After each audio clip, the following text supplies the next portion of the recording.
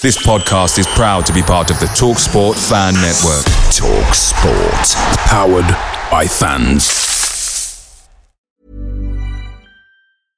Hey, I'm Ryan Reynolds. At Mint Mobile, we like to do the opposite of what Big Wireless does. They charge you a lot, we charge you a little. So naturally, when they announced they'd be raising their prices due to inflation, we decided to deflate our prices due to not hating you.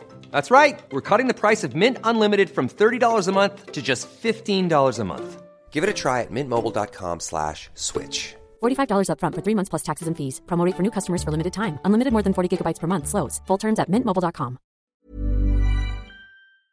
Hey guys, quick thing. The TalkSport Fan Network is proudly supported by McDelivery, bringing you the food you love. McDelivery brings a top-tier lineup of food right to your door. No matter the result, you'll always be winning with McDelivery. So the only question left to say is, are you in? Order now on the McDonald's app and you can get reward points delivered too. So the ordering today means some tasty rewards for tomorrow. Only via app at participating restaurants. 18 plus, rewards registration required. Points only on menu items. Delivery fee and terms apply. See mcdonalds.com.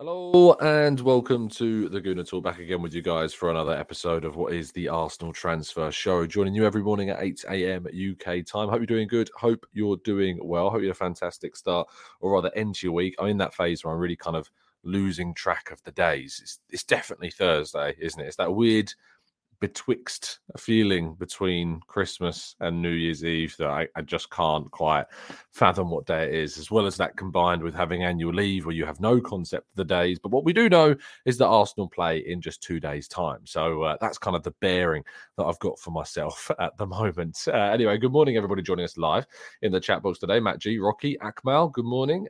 We got Olu, we got Temi, we got Kaiser, Red Star, Lee, Amira.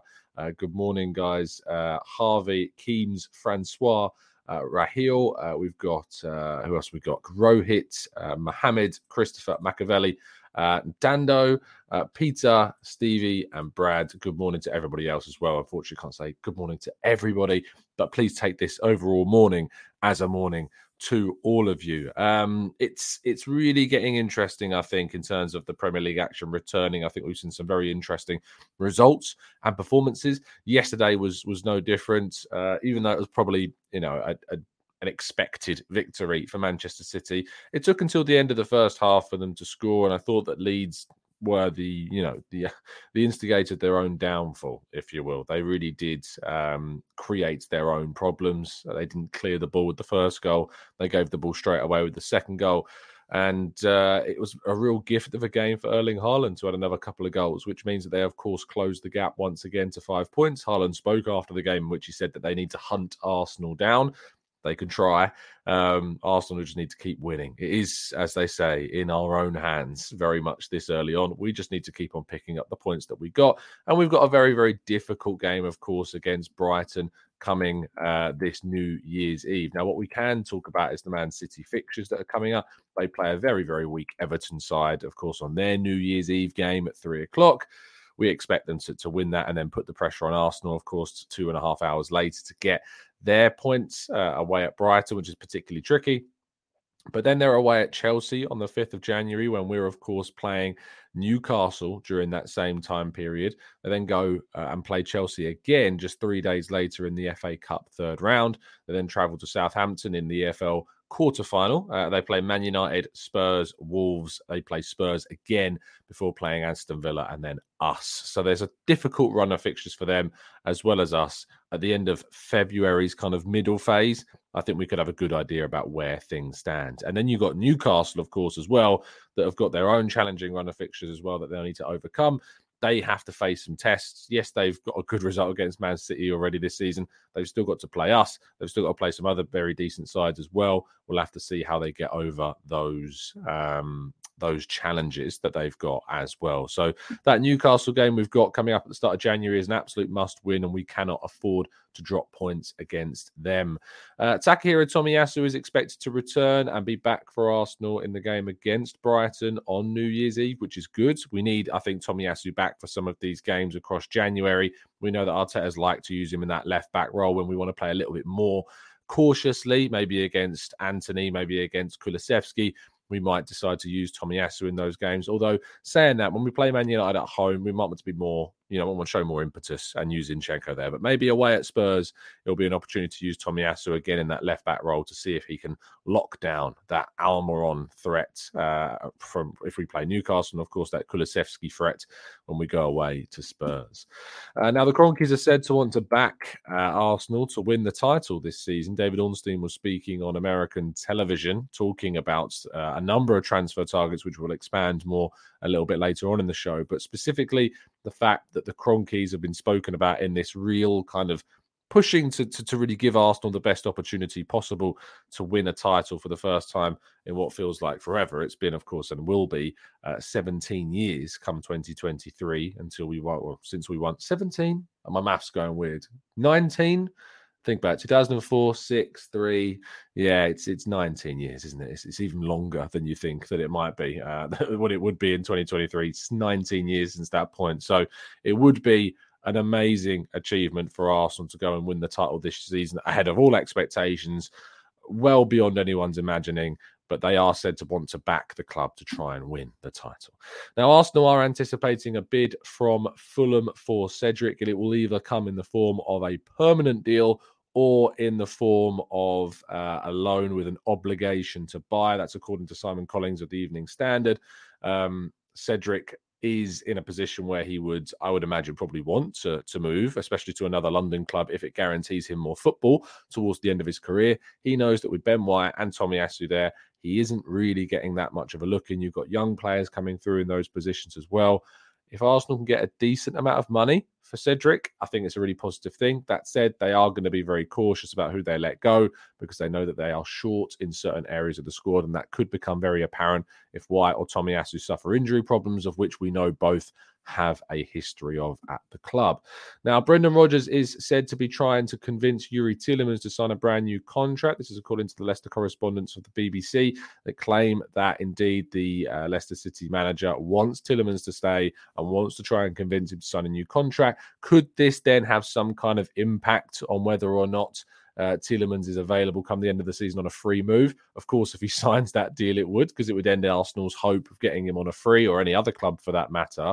But Tielemans has always been very keen on leaving Leicester. He's not been performing particularly well across the season either. He's had some good performances, some not so good performances, especially the last one weren't so great. But I think that is more down to his mindset right now, which, if anything, indicates that he just doesn't seem to be happy where he is. I'd be surprised if he signed that new deal, especially with all the talk around Arsenal and a number of other teams and how much he's wanted to leave supposedly too. But stranger things, indeed, as we say on the channel, have happened. Now, the Shakhtar Donetsk vice president, Nicolini Vice, not Nicolini Vice, just Nicolini. He is the vice president, but imagine if he was the vice president and his surname was also Vice. But Nicolini has been talking about Mykhaylo Mudryk, of course, and that interest from Arsenal. He says players have been sold that the clubs wanted to sell and that we believe are no stronger than Mudryk, with a valuation of around 100 million. So we consider 60 million euros few. He also went on to say that it wouldn't even be considered. Now, that 60 million, of course, is a package deal which includes 20 million in add-ons. We've got a situation where it was a 40 million euro upfront structured with a 20 million euro add-on package as well. So you've got an amount of money there that I think the club saw as a very fair and adequate valuation of the player. There is an expectation that they will go back in. There is also an expectation, according to Sky Sports' Darmesh Sheth, who said that there is kind of a feeling around things that Mudryk would be pushing for this and that a compromise would eventually be reached. This was also confirmed by David Ornstein as well. But for those of you that maybe still are wondering, is he worth this kind of money? Some of you are probably questioning this. I've seen this a lot online. I'm going to endeavor to bring you all of the facts, the knowledge, the insights for you to make a more informed decision, maybe change your minds about Mudryk a little bit later on today as we do the ultimate breakdown of Mykhaylo Mudryk. I'll be joined by Ukrainian journalist Andrew Todos, who runs Zoya Londonsk, is a correspondent to plenty of outlets talking about Ukrainian football, focused on Ukrainian football during the 2018 World Cup, and spoke about it plenty more in other outlets too. So he's worked in case for the BBC and for other outlets talking about Ukrainian football and has been doing a lot of talking about Mykhaylo Mudryk. So we'll be bringing you that. We'll be bringing you stats. We'll be bringing you graphics. We'll be bringing you insight about how he plays it on the counter, how he plays against low block teams. We'll be bringing you all of that insight on Mykhaylo Mudryk a little bit later on today around 2 p.m. We're going to be doing it live as well. So you'll even be able to answer questions or ask questions to Andrew in the chat box. So make sure you set your alarms for 2 p.m. UK time this afternoon. And lastly, our headline story, David Ornstein speaking, as I said, with American television, confirmed that Arsenal do indeed want two forwards, and that other forward is seemingly Joao Felix, as we expected it to be, and that an inquiry has been made by Arsenal about a potential loan deal to Jorge Mendes, who has, of course, been offering Joao Felix around to a number of clubs. However, the numbers have seemingly put off Man United and Chelsea at this stage. Arsenal, I think, too, we hear would be needing the price, not the price, but more so the expectation of his wages to come down. At the moment, he's earning well over £200,000 per week. I think Arsenal would be asking Atleti to take over some of those wages during the loan period. Of that 8 million loan price tag, I think, would be something that Arsenal wouldn't have too much of an issue with. Maybe they want it to come down slightly, but it's more the wages associated with that Joao Felix deal that would be the big kind of stumbling block, I think, if Arsenal were to try and take Joao Felix on loan. So there you go. That is all of today's stories. I'm looking forward to bringing you that show about Mykhaylo Mudryk a little bit later on today. But without further ado, we're going to move right now to your questions in part 2 after this. Away days are great, but there's nothing quite like playing at home. And the same goes for McDonald's. Maximise your home ground advantage with McDelivery. Are you in? Order now on the McDonald's app. At participating restaurants, 18 plus serving times, delivery fee and terms apply. See mcdonalds.com.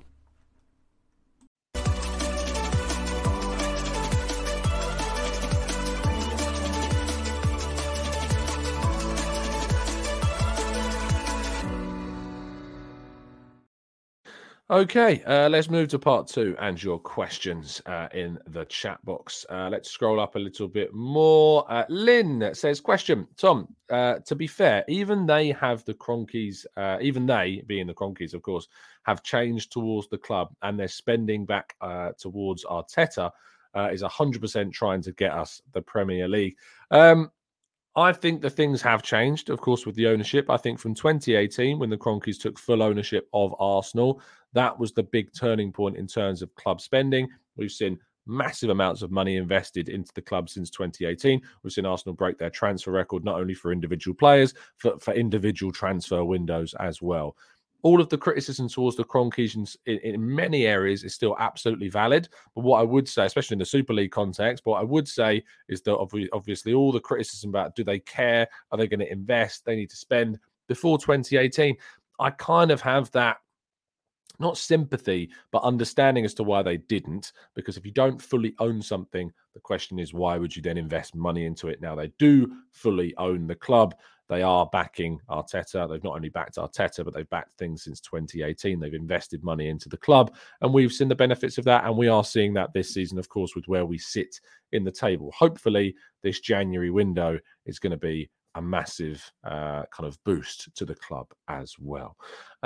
Let's go to Deepak, who says, question, Joao Felix understands it's for a loan. Do you think this could become a permanent deal if the player thrives, if he was to say, hypothetically, move to Arsenal and does really well? I imagine that there would be discussions between Arsenal and Atleti at the end of the season. The problem is, if he does do really, really well, he is under a long-term contract still, long enough that Atleti would ask for that €100 million figure. That's the big stumbling block if you want to sign Joao Felix on a permanent deal. I haven't got much issue with us signing him on loan at all. I think it would be a good, pretty much a no-brainer move for Arsenal to sign him on loan during the window. We've got Balogun coming back at the end of the season. That gives us that additional striker that we don't need to invest in if we want to. But maybe Arsenal would be tempted to go big on Joao Felix if he was to be a huge success come the end of the season. I imagine you'd get the classic comments of he's playing for a contract, but how can you differentiate that between a player just playing for a contract and a player playing well? Very difficult to do that. Where do we expect Felix wants to go, says Steve? It's difficult to know. David Ornstein for The Athletic reported that the feeling was that Arsenal would suit Felix more than some of the other clubs like Man United that he's being linked to. Whether or not that goes into his own thinking, we don't really know at this stage. So sorry, Steve, a bit of a cop-out answer, but ultimately we don't really know. But that's the information that we have on where the experts feel he should be moving. Ashley says, do you think the timeline of Jesus' comeback is crucial in getting Felix / another forward? Personally, the second forward will only sign late depending on Jesus' recovery if he's injured until late March / April. Now, there's been no suggestions at this moment in time that Jesus' injury should see him out until April. If there is any setbacks in his injury rehabilitation, that would, of course, impact things. But there's been no indication that April is the return period. It's been much more February / March. I think that Arsenal want to sign a striker anyway. They know they're short right now. They know they need to bring someone in just in case they have another injury to, say, Nketiah. Then that could really mess things up for Arsenal. So I think whether or not Jesus' timeline would be extended with any kind of setback, whether they think he might return later than what most people expect him to, I still think they want to sign somebody regardless of that, just so that they know that they've taken this opportunity that's presented itself regarding a potential title challenge this season. Daniel says, who is the CDM that we're going after? There's a number of players that Arsenal said to have been linked to. We aren't 100% sure about a specific player that they might go for. The name in the frame at the moment seems to be Ibrahim Abamba from Victoria Guimarães, 21-year-old Italian, playing in Portugal. We don't know loads about him. If the links intensify, I'll bring you a tactical breakdown. But at the moment, it doesn't seem to be that midfield is being prioritised. It does seem that forward line is the one that is being looked at more heavily. Of course, there could be things going on behind the scenes that we're at the moment very much unaware of. And I kind of hope that that's the case in some senses. Emily says, hey, Tom, how is it that Liverpool see this happening with other clubs too? Can sign and unveil Gakpo before the transfer window is open? The transfer window is basically a period in which players can be registered.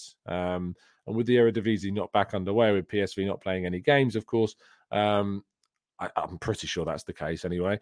They can basically sign the player ahead of the window and then just register him before the window opens. We've done it before. We did it with Lucas Podolski. If you remember, we signed him way back in March, I think, of 2012. Before we then officially sorted it all out in the summer. Maybe it wasn't as early as March, but it was very early on. Chelsea did it as well with Timo Werner. Timo Werner then didn't play in the Champions League games for RB Leipzig because Chelsea had already activated his release clause. It's a very strange scenario, that one. But it can happen. You can get an agreement with a club before the window opens. You just can't play them until the transfer window opens because you have to register them during that period. So I hope that answers your question, Emily. Amira says, why do journalists love publishing the same story but rephrasing words like in talks, in discussions, in conversations, etc.? Interactions are important, but wouldn't it affect your credibility? I can't speak, Amira, for what other people do. From my perspective, I, as an Arsenal writer, are constantly I'm looking at the latest information that's out there. I'm looking for the latest stories out there. I'm trying to find stories out myself and we'll write stories based upon that. I'll also write pieces based upon kind of my thought process on things. So we're linked to Mykhaylo Mudryk. So I did that piece on the 23 minutes that Mykhaylo Mudryk has played, which really kind of burst him onto the scene to give people insight on that. I like writing those opinion-based pieces around tactics and analytics, but I can't speak for anybody else and what they do. Those phrases are buzzwords that I always recommend that you look out for. I always advise you guys, when you're listening or you're reading pieces, to look for facts. That's how you're going to get a better understanding of the situation. Look for money, look for the words like bidded, inquiry, looking for time frames, these factual sort of things rather than the more broad terminologies that don't really give us anything. When you see words like have an interest in, are in discussions with, these types, are tracking, these types of broad terminology. Even inquiry, to be fair, is quite broad. So you want to look for facts, you want to look for timelines, you want to look for dates, you want to look for money valuations, you want to look for bids. That's what you want to look for. So whilst I can't really answer your question in terms of the why, I can always give you that advice as to how you should approach different stories. Benji says, Tom, say we do get Felix and Mudryk, how quickly would you want to deploy them? And would you want them starting or rotating in the league? For me, Benji, and I got asked this question actually yesterday on social media. The question was, why are we spending so much money on Mudryk when he doesn't even start for us right now? And it's a fair question because Mudryk doesn't start for Arsenal right now and we're spending a lot.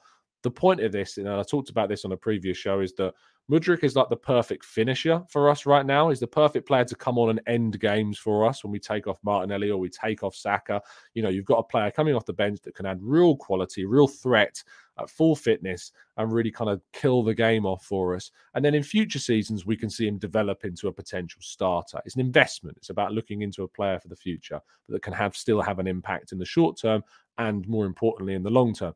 With Joao Felix comes into things, I imagine he would be on the bench to start with. And then in the Europa League games or the FA Cup games and the just kind of the midweek games, you can rotate him with Nketiah. You can sub him on at half-time, or you can sub off Nketiah earlier on, or you can choose to rotate. It's going to take some time for them to integrate. That's why signing players early in the January window is as important as possible. You don't want to be waiting until deadline day. You want to try and get this stuff done as soon as we can. You think back to last season, Spurs managed to get in Bentancur and Kulusevski, and despite my doubts in those two players, they went on to have a fantastic season. And what I think is important is that kind of goes to show that our kind of perception of a player at one club, my perception of Kulusevski at Juventus was, I'm not really sure if he is going to make it kind of the top level, and yet you see him play under a different coach and a different team, and you see how good he is, which is kind of the same thing with Tielemans in a way for the people that are writing him off. I would say, don't completely write a player off. If the club are after them, they clearly have an interest in the player. They clearly have done their homework and due diligence in looking into the player, and maybe have a bit of faith into the reasons as to why they are pushing for that player. I had a number of discussions yesterday with people about Mudryk's style and what he fits into. We're going to go into a lot of detail today about that with our tactical breakdown on him, but it's important to consider that the club do always do their due diligence, especially in this current setup of the recruitment regime. Are they going to be perfect? No. Are they going to mistakes? Probably. But I think it's important to lean on the track record of the recruitment team that we've seen build a starting 11 at least that are now title competitors. We just now need to build a squad that's of title challenging credentials. That's what we're looking to do. Okay, Liam says, at what point does Mudryk become too expensive and we start looking at alternative targets? I think if Shakhtar refuse to come down on that 100 million, I've reported and noted the information that I have, which is that Arsenal are reluctant to make Mudryk their record signing. They don't want him to exceed that £72 million record signing that we made. We don't want that added pressure on him. So maybe if it gets to above 80 million euros, which is what Pepe cost, I think that's when we start seeing a problem. If they can get him for 75 million euros, I think that's probably the maximum that they would go to. But they don't really want him to become our record signing. Let's go to, let's scroll down a little bit more. Steve says, to the chat room, I'm late. I'm very late, but have you liked the video? Have you liked the video indeed? Thanks, Steve. If you haven't already dropped a like on today's video, please take just one quick second to press one quick button. It means the world and really does make an impact on the channel and sends it out to more and more people through YouTube's platform. So yes, please do drop a like on the video and subscribe if you are indeed tuning in for the first time or haven't done so already. Supercat says, do I see Arsenal signing a midfielder? Much less than I did, say, a month ago. I really thought that we would push for a wide player and a midfielder. I think maybe that the injury to Jesus is having more of an impact than maybe we initially thought it might, especially with all the Joao Felix. Maybe if there wasn't such an obvious lone candidate to go for, we would be more in for a midfielder. But with this Joao Felix kind of profile out there and available, that might have changed things for the club. Paul says, shouldn't a better barometer of Mudryk's value be how much Liverpool paid for Gakpo and Diaz? Not really. And the reason why I say that, Paul, is because I'm very, very reluctant always to compare price tags of players, because the situations are often very, very different. The clubs are very, very different. The age profiles are very different. The clubs they're coming from, the leagues they're coming from are very different. The contract lengths are very different. There's too many factors to go, well, this player cost this much and this player cost this much, so this player must be worth this much. It's impossible to really get a genuine comparison of price tags. Clubs tend to do it in terms of what we're seeing with Shakhtar saying about Grealish, saying about Anthony, but Arsenal could just turn around and say, well, what about Gakpo? You know, price tags of other players should rarely ever give a barometer of another player's value, because there's too many other factors involved in that valuation of the player. Ultimately, how much a player is worth is based upon the market for that player. What clubs are willing to pay for that player is their market value, regardless of what other players have gone for in the same window. The market value is always what the market is willing to pay for that player. So that's what we have to bear in mind. No one's paying 100 million. His value in the market is not 100 million euros. His market value is whatever the highest amount of money the club are willing to go to. If a player might be in the eyes of the club that are selling him worth more, but if no one's coming in with that level of money for the player, that can't be the market value, and their valuation is too high. So that's how I kind of look at the market. That's just my opinion, of course. But I don't think you can compare players' values because there's too many other mitigating circumstances involved. Reggie says, Tom, I heard that United has no cash to splash in January. Do you know anything about this? I don't, but I have seen those same rumours, Reggie. I think that Man United are going to struggle. Who doesn't seem to have a problem with money right now is Chelsea, with these links to Enzo Fernandez, over 100 million euros, you know. If FFP is being relaxed, or they're coming in with kind of this new FFP strategy, FFP in itself is a joke anyway, but Chelsea really are under Todd Bowley. People were laughing and joking a bit, me, myself included, when they had the whole fiasco with their ownership. Doesn't seem to have stopped them spending at all. Mamia says, what's the deal with Savic? You've probably seen these links coming out from Italy regarding Sergej Milinkovic-Savic and the fact that now he sees Arsenal as a viable option for him. If there is a deal to be done for Savic, it won't be done in January. I imagine it would, if it indeed could happen, be done in the summer, when he would be, I think 28 by that point. So you're spending, so in February he turns 28. He's 27 until that point, though. It's important to point that out. But you're spending a lot of money on a 28-year-old. We bought Partey at 27. So it's not like we're afraid to spend big money on players that are in their mid to late 20s. But you would only be getting 3, 4, 5 at the max top years out of Milinkovic-Savic. Maybe that's worth it. Maybe that's worth the money. Scrolling down some more in our chat box. I know I talk a long time with some of these answers, then don't get to the bottom. Patrick says, do you think I don't even know what that is. It's the end for Nunez in Liverpool. I don't know what that is. The Gakpo signing. Wow, Patrick, I had to really decipher what those words were. Is the Gakpo signing the end for Nunez? No, it's not. Gakpo, I imagine, will play off the left still for Liverpool. There may be times he plays through the middle, or even you could play Nunez off the left like he has done for Uruguay. It's not the end for Nunez at all. I actually think that this is a really smart signing by Liverpool. They have a lot of goal-scoring wide players who can play in other positions because they play a style that really suits that type of player. If you think about the amount of crosses Liverpool put into the box compared to Arsenal, it's night and day. Robertson and Trent are always flinging balls in. Gakpo's got that power and height like Nunez does that you think it would suit them. He's got the pace in behind. Liverpool have often created chances for Nunez in behind that he's not taken. I think Gakpo will thrive, to be honest, at Liverpool.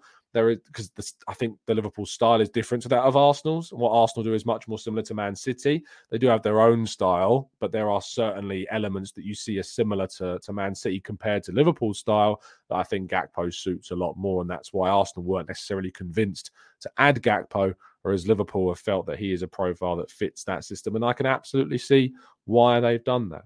Tom says, talking about Podolski, are there players on the market who can score a beautiful thunder bastard of a goal from miles away? I miss those strikes. Yeah, me too.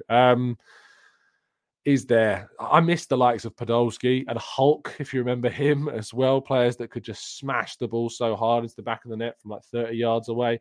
I don't know off the top of my head. I'm sure there's plenty being shouted out in the chat box now, but I can't think of too many off the top of my head. No. I miss Hulk so much. It used to be a compilation brilliance, but it was from Hulk on YouTube. You could find so many ridiculous goals from range from him. Rohan says, does Bellingham have a release clause? I don't think so. I think he's just valued at over 100 million by Dortmund. So no, I don't think he does, but I might be wrong.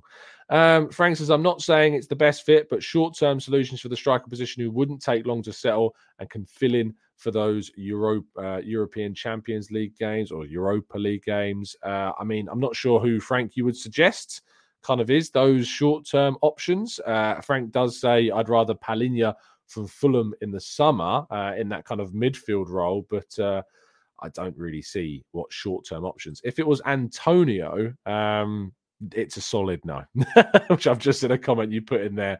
It's a solid no on Antonio. Doesn't fit anything of what we do and style-wise. Dogan says, what do you think of Yunus Musa? I believe he's a really good player and can be a great backup to Partey. He is a very good player. He has done very well at Valencia and the US men's national team. Would cost around 20 million, apparently. That's what Valencia are after.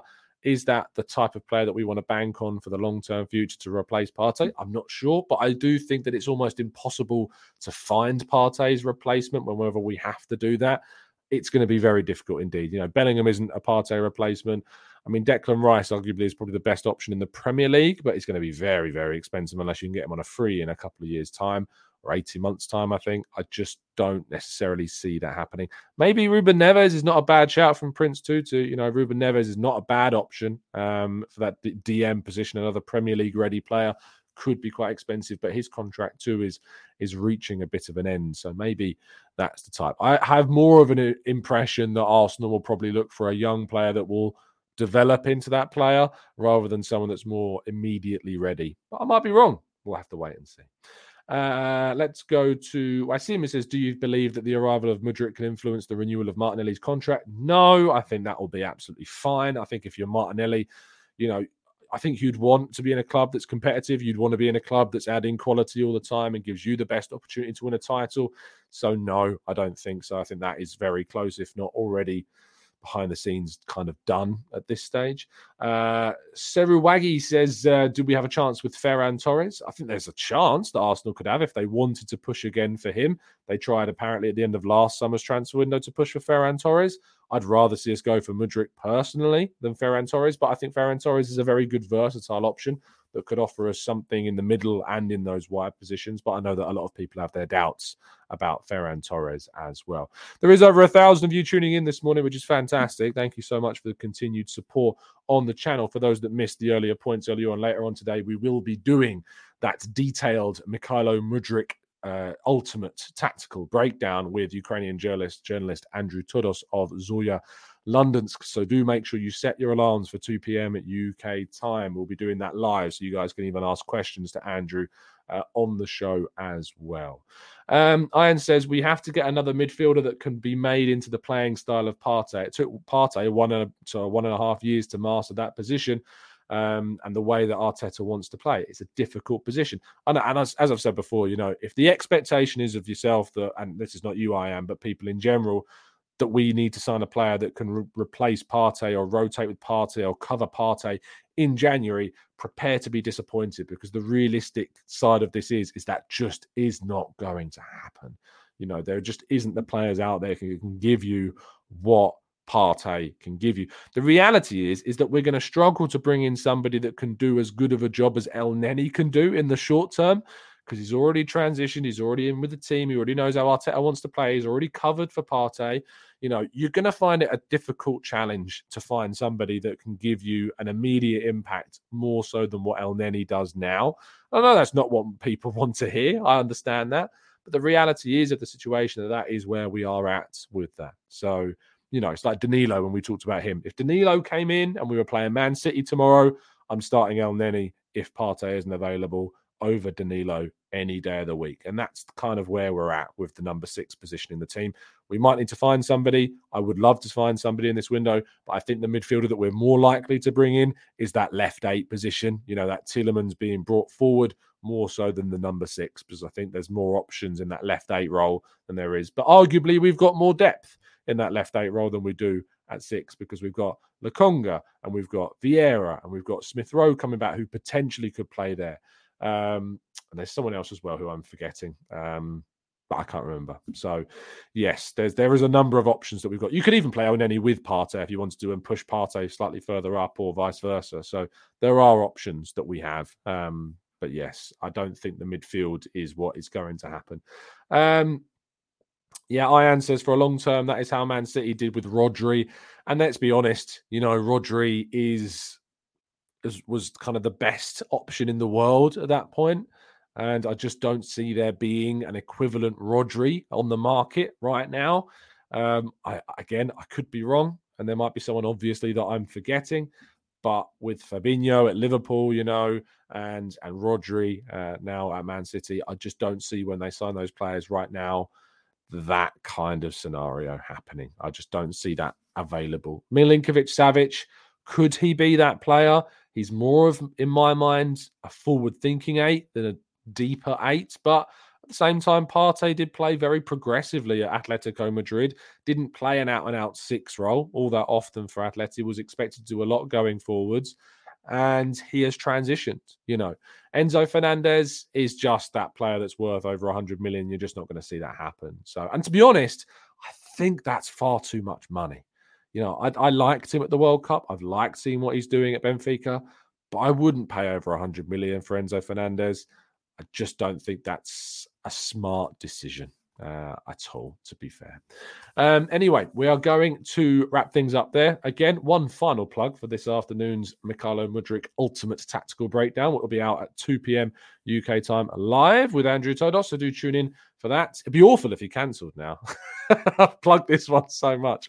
But indeed, so I'm assured that Andrew will be with us later on this afternoon. We'll be looking at graphics, stats, answering your questions, looking at how he performs against low blocks, how he performs on the counter, how he fits into the system. Is he worth these big figures that are being talked about? All of that discussed and more a little bit later on today. So thank you so much for tuning in. It's been a genuine pleasure. Do drop a like before you go.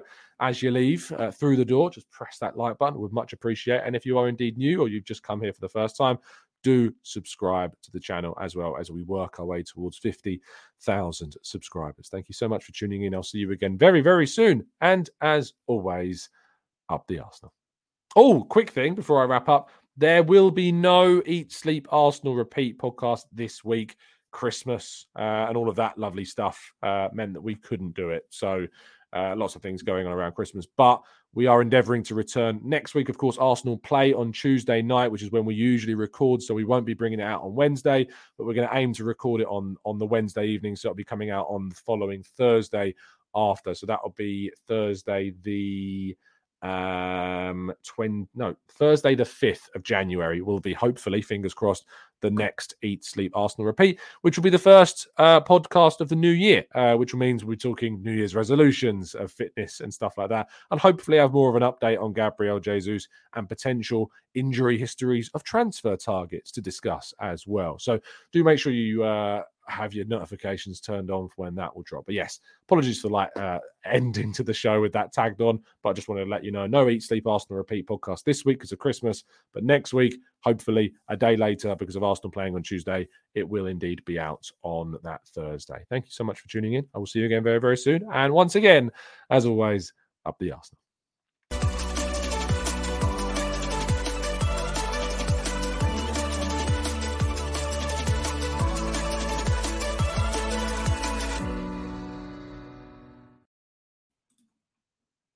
It's the 90-plus minute.